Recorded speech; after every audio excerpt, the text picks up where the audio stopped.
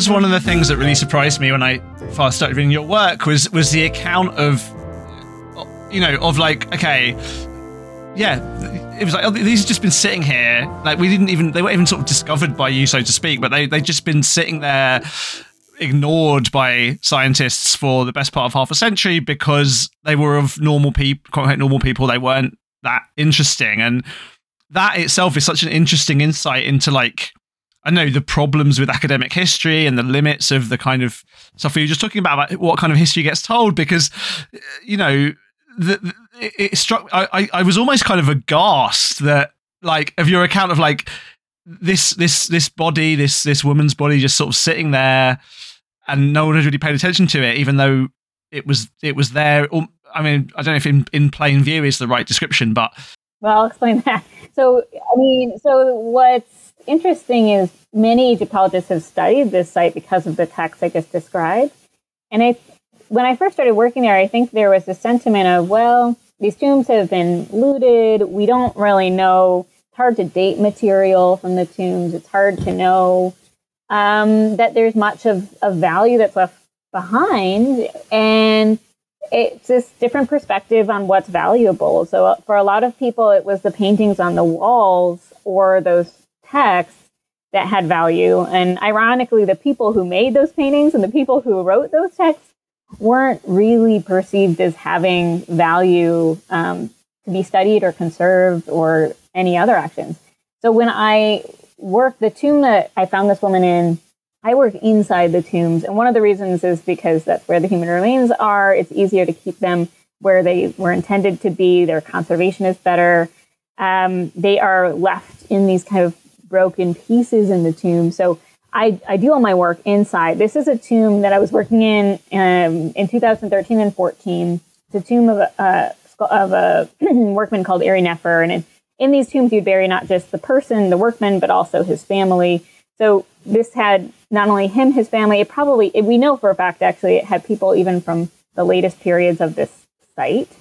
And we've found that artifacts with their names on them among the human remains. So even though it's hard to date the human remains because of the way they've been broken apart, we've got this other contextual clues.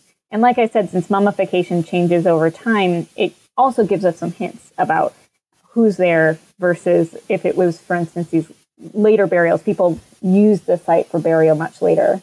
So I'm working inside the tombs, and often where I'm working is not the pretty decorated, painted area, which is not the place where they keep the human remains. They move them, the Egyptologists, that is, move them to some of the other parts of the tomb. These tombs they're cut into a limestone cliff. So you usually have to descend into them, like down a shaft, for example, on a rickety ladder. And they are only lit by the lighting you bring. So there's no sunlight where I work. So I come back from Egypt without a tan and everyone's confused. And inside these tombs, I'm kind of sorting through the human remains and what's left behind and trying to put them in a better state and work on their conservation and inventory and just figure out who's even there. And this tomb that I was working in was open to the public. So when they opened it to the public, they moved all the human remains next door. And I could see people walk. They didn't know I was there, but I could see them walking by me. Because I was around the corner from where you walk into the tomb. And the human remains were stored in the things that you could find. In Egypt, sometimes it's hard to get access to big conservation boxes and things like that. So they were stored in the boxes you'd use for fruit. They were stored in large rice bags, for instance. And so her body was found, I found her in a large rice bag, and she was there alone on her own, which was to me interesting because most of them were quite stuffed and hers wasn't. And we didn't have her head, we didn't have her legs, we didn't have her hands, but we had her torso and arms. And when I took her out, I saw these markings at her neck. And I at first assumed actually that these weren't tattoos, but were rather painted on, because often when you bury a mummy, you put amulets on the body as protections. And so I thought, well, just like we were talking about with these defensive burials where they're trying to stop people from breaking in, they'd go and paint something on to protect the woman. But as I looked closer, I saw that really this was part of her skin. And I kind of stepped back for a moment. And keep in mind, this isn't a dark tomb where all I have is a lamp that I brought with me. I kind of moved the lamp and moved my head to start looking at her in different angles. And I start realizing that it's not just her neck, but that she is covered. Her arms are covered in tattoos. And as I looked closer, I saw some were more faded than others. Some were, you could see that where they'd started to have a kind of dispersed edges so that it wasn't something that could have been painted on. It really was something that was part of the skin. And my colleague, Cedrico Bay, and I photographed her and started immediately trying to use those photos because this is a mummified individual. Their skin is shrunk. It's changed dramatically over the thousands of years since she was alive. So we started manipulating these photos and trying to really pull the photos apart, almost like we're bringing her skin back to its original shape. And as we did that, suddenly things that in the tomb you couldn't make out became clear. And we saw not just that she had all of these tattoos, but that they had figural connections to the kinds of symbolism we're finding all over that area. So that was completely unbelievable. I mean, it was... Yeah. When had she been put in a bag? So so that was the French archaeological team back in the 50s? So always blame the French.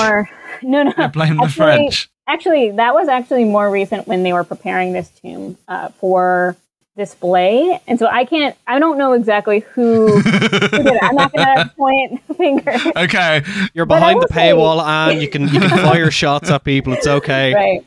I will say it did take my eyes some adjusting. And I'm sure whoever did that, they weren't aware. They didn't realize the significance of any of these people. And having tried to figure out how to store all of these people currently for myself, it is not an easy task. So I will say that happened in the 2000s because I found newspaper with the remains from the 2000s. But I'm not going to... I mean, that's even less excusable as far as I'm concerned. Oh, I was just going to ask, and sorry, Matt, if I'm about to do Anthropology Hour. I know you have beef with them, but I want to ask... Some of my best friends are anthropologists, as I always say. Yes.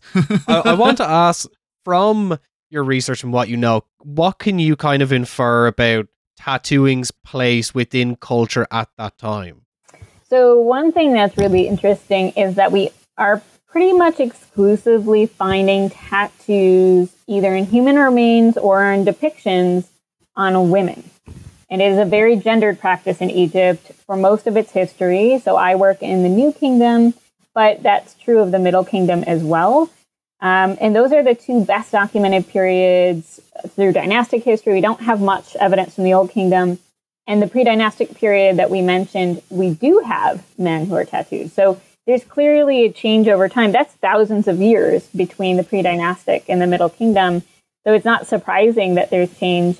But by the time we have the Middle and New Kingdom periods that we see so much, like most of our evidence of tattooing in ancient Egypt, it's an extremely gendered practice. So you're saying Ramses II didn't have a sick back piece? Not that we know of yet. No, we do have it as the human remains, so we can double check. But we aren't seeing it. No, we're seeing that it's really done on women. Who knows? We don't have any depictions of it. So going back to we have this site that's got all these texts and really well documented site.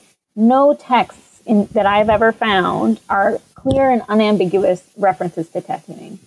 No depictions that I've ever found are clear and unambiguous depictions of someone getting or giving a tattoo.